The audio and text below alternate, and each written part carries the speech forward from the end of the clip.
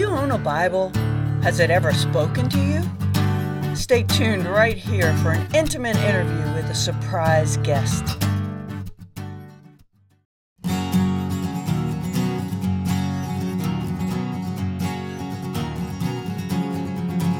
I don't want to be rich, don't want to be popular, don't want to be selfish, no. I don't want to be a goat, don't want to be ignorant, don't want to be blindfolded, I just want to be countercultural.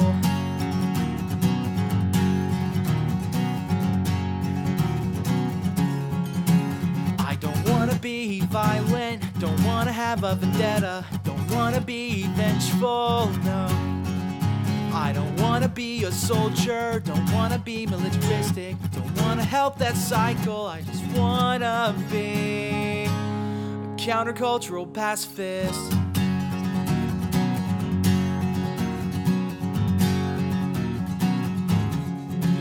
I don't want to be a racist, don't want to be a capitalist, don't want to be sexist, no.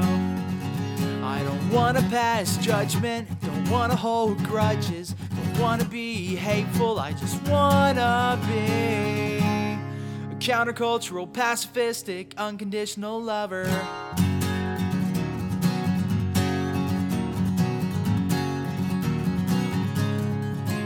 I don't want to shop at Walmart, don't want to grow Monsanto, don't want to drink Coca-Cola, no.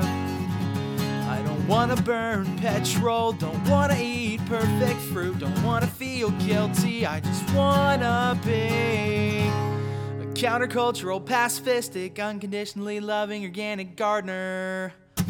I want to be authentic, I want to be radical, I want to be optimistic, honest, beautiful, I want to be humble, I want to be progressive, I want to be open, an inspiration, I want to be like John Wesley, or Sarah Major, or Anna Mao, I want to be like Martin Luther, or Martin Luther King Jr., like Santa Claus, Johnny Appleseed, Dirk Berlin, or Gandhi, Alexander Mack, John Klein, George Fox, or Jesus Christ, but mostly, I just want to be me.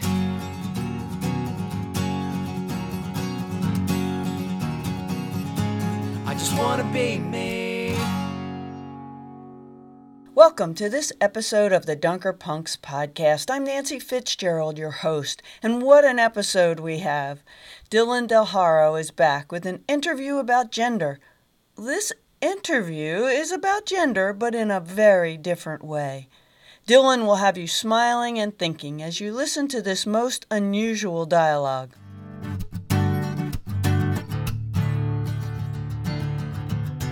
I feel like I've known you for a while, but I really don't know you. Is it okay if I call you Bible? Yes, you can call us Bible if you like, but Bible is a bit of a misnomer. The word Bible is derived from the Latin word for library, bibliotheca. So we are made up of many books, and each book includes different voices. So what? Most people call me Bible. Who do you say that I am, Dylan? I think I'll just stick with Bible. And if you're feeling formal, you may call us the Bible. Sure. I gotta say, you sound much more futuristic than I expected. Is that because you're hip, always keeping up with the changing times? We don't try to keep up with the times try to keep up with us. Oh. Are you always so esoteric? No, but we often come across that way at first. Well, thanks for making time to talk with me. We are always available. Yeah, but well, you know what I mean. Let's just get started. In the beginning? As Julie Andrews knows, that's a very good place to start. The beginning is not what I had in mind, but this is the third episode on gender. So, we've already covered a lot of ground. I've been asking questions about gender. What does it mean for people to be gendered? Especially people of faith. How does my understanding of gender inform my relationship to God and to other people? And what I wanted to explore with you is the language I use for God and how that informs my understanding of gender. It sounds like you're going in circles. Yeah, it can feel like that at times. But my conversations so far have given me new ways to think about gender and people and God. So I'm glad to be going somewhere, even if it's in circles. So start by telling me a little bit about yourself. Well, we won't start in the beginning, since you have already begun. Instead, we'll start with us today and work our way backwards.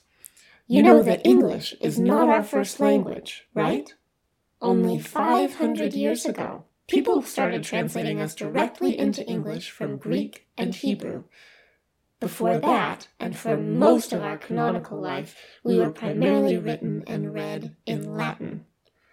But our first languages, and our deepest thoughts, are Hebrew and Greek.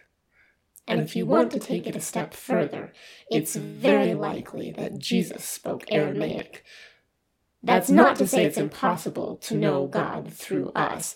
I am a living document, after all. We just want you to remember that there are 2,000 years of language transitions and editing. Whether you think that is a flaw or evidence of our endurance, it is a good thing to keep in mind when you're reading us or talking about us. Good point. Language isn't static. It changes over time. Most of us would not be able to read you when you were first translated into English. Spelling was a bit different back then. So was font and syntax. And before that, we were not accessible the way we are now. More people are literate today. Before the Reformation, there was no such thing as a printing press. It was expensive and difficult to get a full copy of us. We were only accessible to the privileged few who knew how to translate us or interpret us into common languages. What happens to the meaning of the text when you're translated? It depends on who is translating us, what original sources they are using, the theological climate of the time, the language to which we're being translated, the genre of the writing, and the intended purpose of the translation. In short, it depends.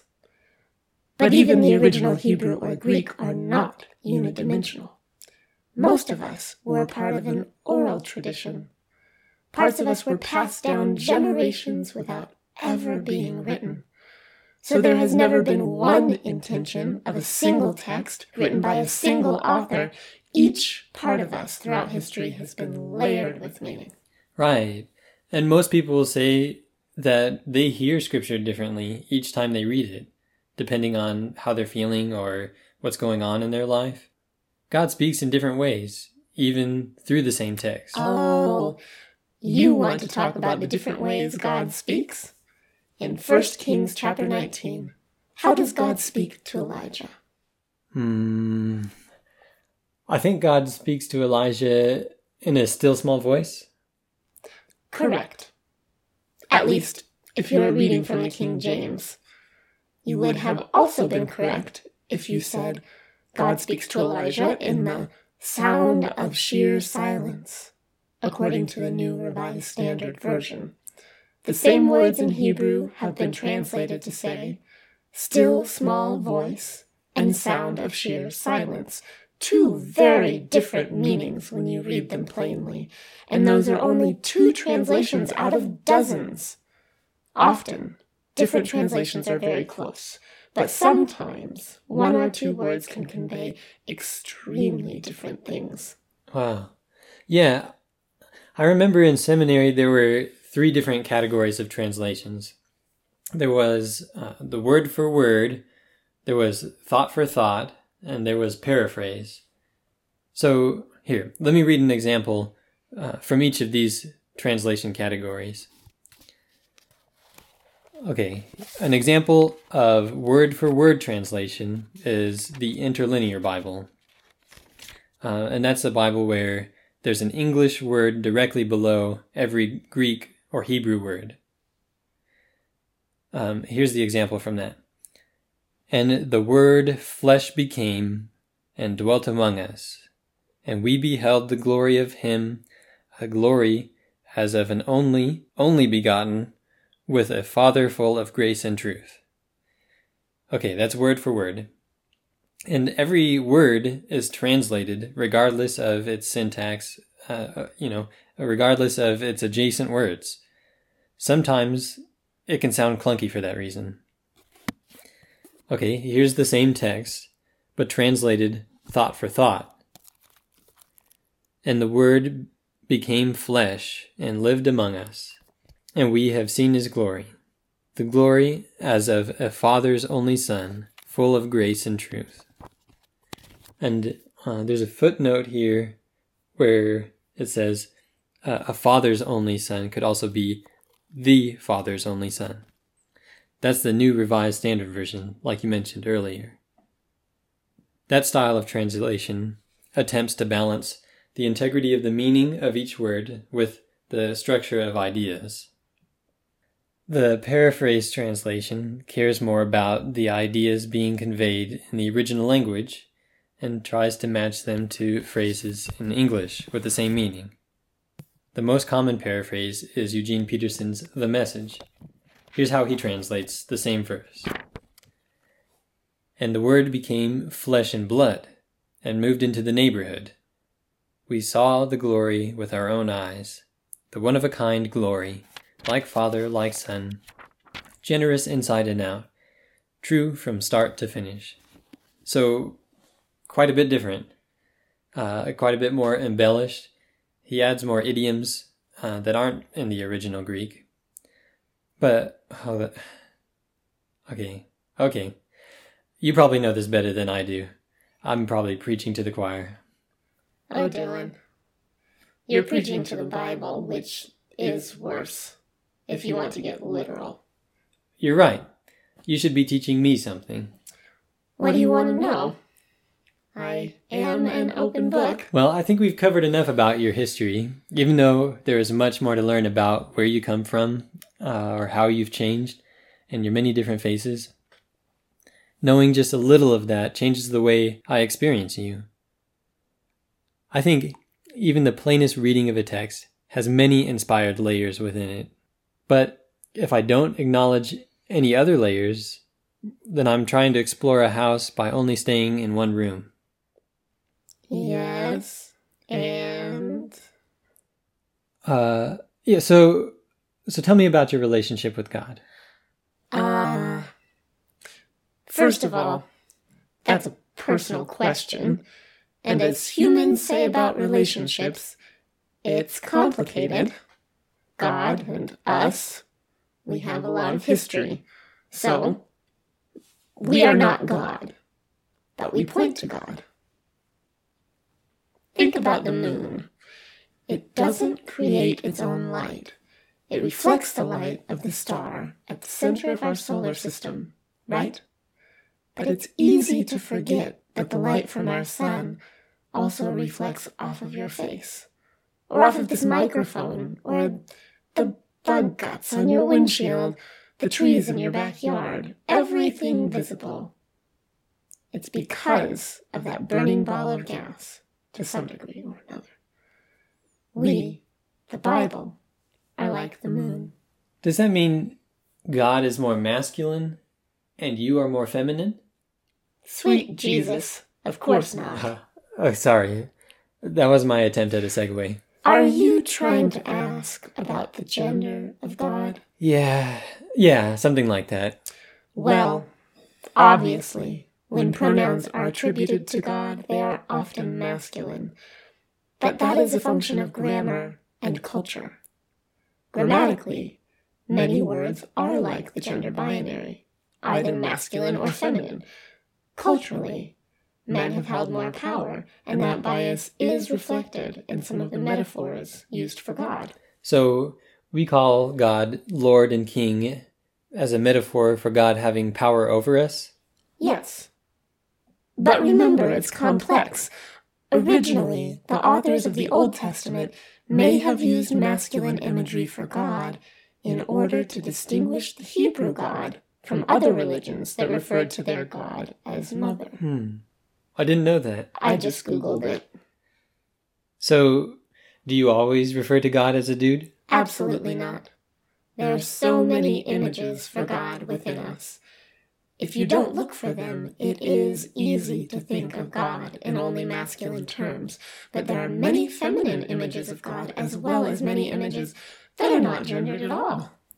Would you give me some examples? Would we? How much time do we have? Let us tell you some of the feminine images first. God in labor. God who gives birth. Nursing mother. Maid. Midwife. Mother. Mother bear. Mother eagle. Jesus referred to himself as mother hen. Seamstress. Washerwoman. In the parables, Jesus tells of the woman baking bread, or the woman looking for a lost coin. And God is called Queen of Heaven. Of course, there are many other feminine images sprinkled throughout our pages, but let us tell you 3 other big ones that are easy to miss. First, there is a character who is prominent in the first 13 chapters of Proverbs. Her name is Wisdom. Some call her the feminine Christ. She talks about being with God in the creation, which is echoed in the Gospel of John. You know, in the beginning was the Word. Read some of the early Proverbs, and you will meet her. Second, God first refers to God's self with plural pronouns. Then God said, "Let us make humankind in our image according to our likeness." And then God creates them male and female in the image of God. So the image of God is male and female according to God's first reference to God's self. And third, this one's hardly ever translated into English this way. Typically, one of the Hebrew names for God, El Shaddai, is translated the Almighty. El Shaddai can also be translated God of the Mountains, or the Breasted One. God is referred to as El Shaddai 48 times in the Old Testament, mostly in Job. So, Bible, let me get this right. It's not blasphemous to refer to God in feminine terms. It's biblical. You can say that. Just don't use us to bash people over the head or shame them. We are tired of being used that way. But clearly, God is not just male or female, in the same way that the people you interviewed haven't fit neatly into one box or another. Oh, you listen to the Dunker Punks podcast? Is Galilee north of Judah? I'll take that as a yes. So you mentioned images of God that are neither male nor female. Off the top of your head, do you have some examples of those? Do we have examples? Of course we have some examples. Here it is. It's not an exhaustive list, but it highlights some of the breadth of imagery we have for God. Okay. Oh, you just handed me a list of biblical names for God. We should post this on the show notes, or somehow share this with our listeners. Yeah, there's a few dozen names here, all with citations so you can find them in the Bible. Well, it's kind of long, but why don't I read it? Adam, Advocate, All-Sufficient, Ancient of Days, Anointed One, Author of Eternal Salvation, Beginning and End, Blessed Hope, Branch, Bridegroom, Bread of Life, Buckler. I had to look that one up when I first heard buckler. It made me think of, a buckle. And so the buckler was the one who buckled the buckle, kept my pants on. But it's just a small shield.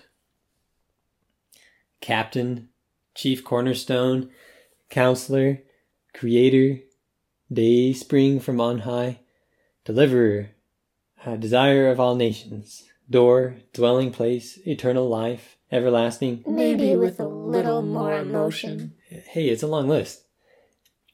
I'll try.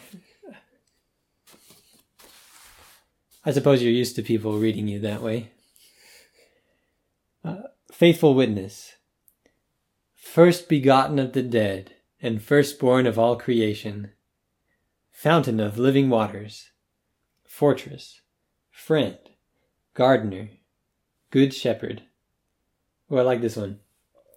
Habitation of justice, or abode of righteousness, depending on how it's translated, I guess. Healer. Holy One. Just One. Image of the invisible. That's one of my favorites. Emmanuel, light of the world.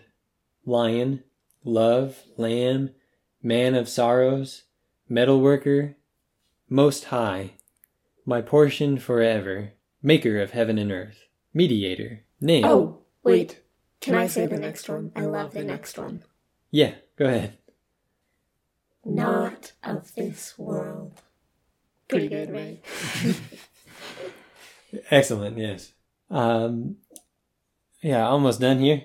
Potter, pearl of great value, prince of life, redeemer, refuge, the resurrection, righteous one, strength to the poor, suffering servant, sun and shield, sure foundation, the way, the truth, the life, a very present help in trouble, the vine.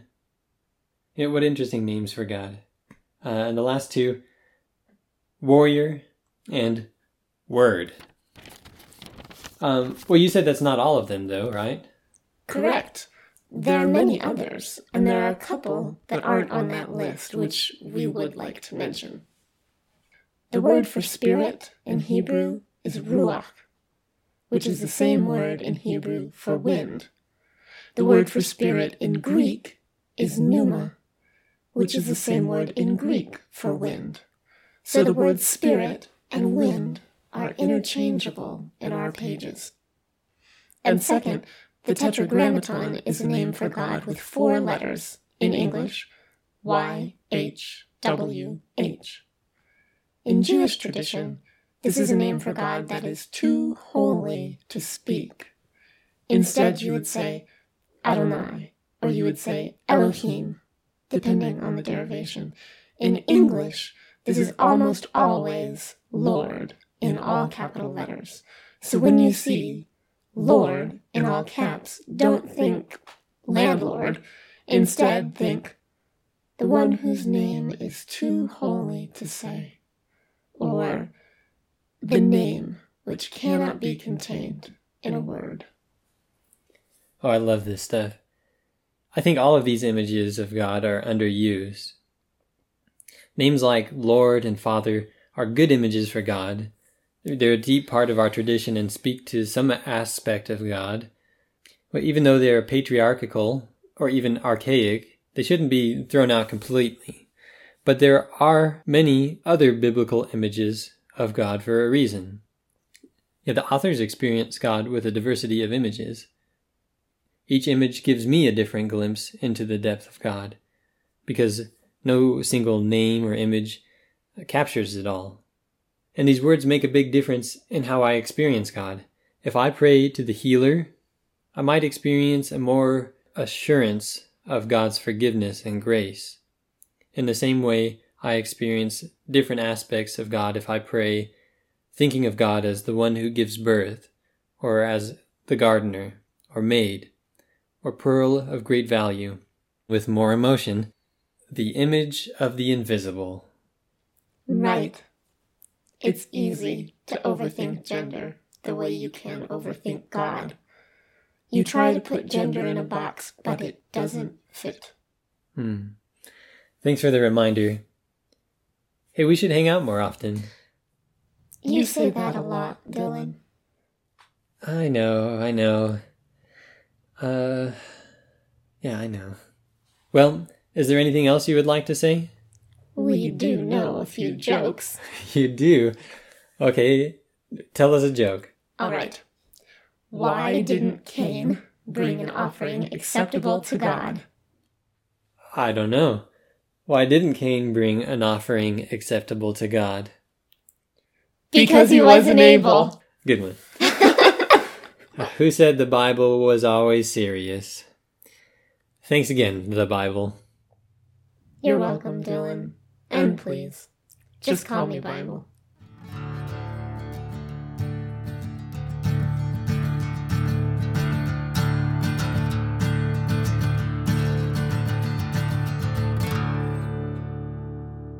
When I was in high school, I got the name Rock. Only my closest friends used it, and my brother, who had a more derogatory tone to his naming. It was a secret all through college until my roommates finally found it out when a high school friend visited me on campus. By young adulthood, I never heard the name used for me. Now that I am considerably older, I sometimes hear the name Rock used, and I fondly recall my high school days and those friends and their nicknames. Mumbles and Rock, best friends. That was so long ago, and I'm different now. And yet, I am still just Nancy, the same, by the same name. I remember Bible stories that I learned in those days also. Most stories I remember fondly, a few less so, but I realize how differently I understand them now. I know more. I've studied the books of the Bible. I've even learned just a little of the original language for many of them. When I hear the stories, I have a deeper understanding, and they mean so much more to me now that I have lived with them longer. Yet, they're the same stories, in the same Bible. It's me who's different. I have heard it said, God is the same today, tomorrow, and yesterday. But which same? Is God the same spirit or wind? The same still small voice or sheer silence? Is God wisdom, love, bread, living water? By what name do you understand God? And where does the Bible fit into your life? You heard Dylan and our guest, the Bible, dialogue about translations, languages, and what we call Bible versions. Today's many internet resources are a gift to you that empower you to do some of your own translating. So I challenge you to read the Bible in a different translation every day this week. I'll make it simpler. If you are using a daily devotional or a Lenten devotional, you can read the suggested scripture for the day by going to BibleGateway.com and choose a different version.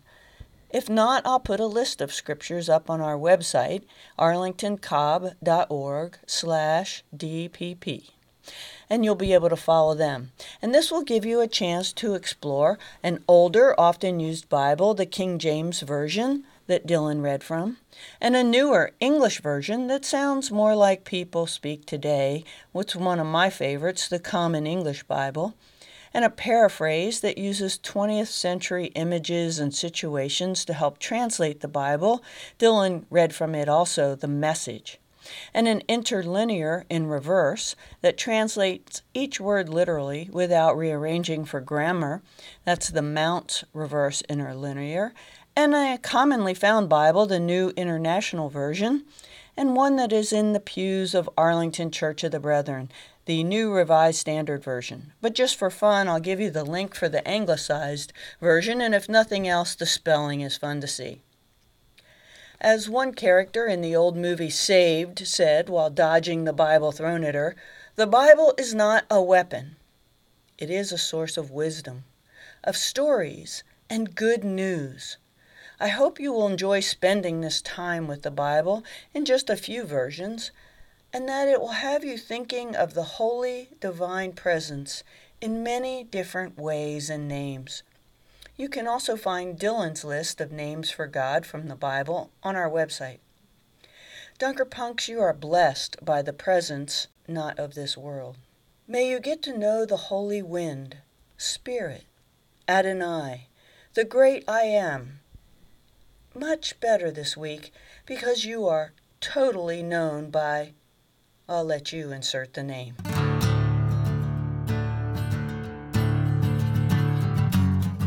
The Dunker Punks podcast is sponsored by the Arlington Church of the Brethren and hosted by me, Pastor Nancy Fitzgerald, and others. Suzanne Lay is our talented producer and edited the audio this week. Jacob Krause wrote and performed our music. A dozen different young adults provide content for these episodes so that you may find community as you endeavor to live the Jesus way. Stay tuned next episode as Jenna explores the word forbearance and what does it mean in the church. If you would like to join the podcast group or sponsor an episode as we expand our reach, please contact us at dpp@arlingtoncob.org.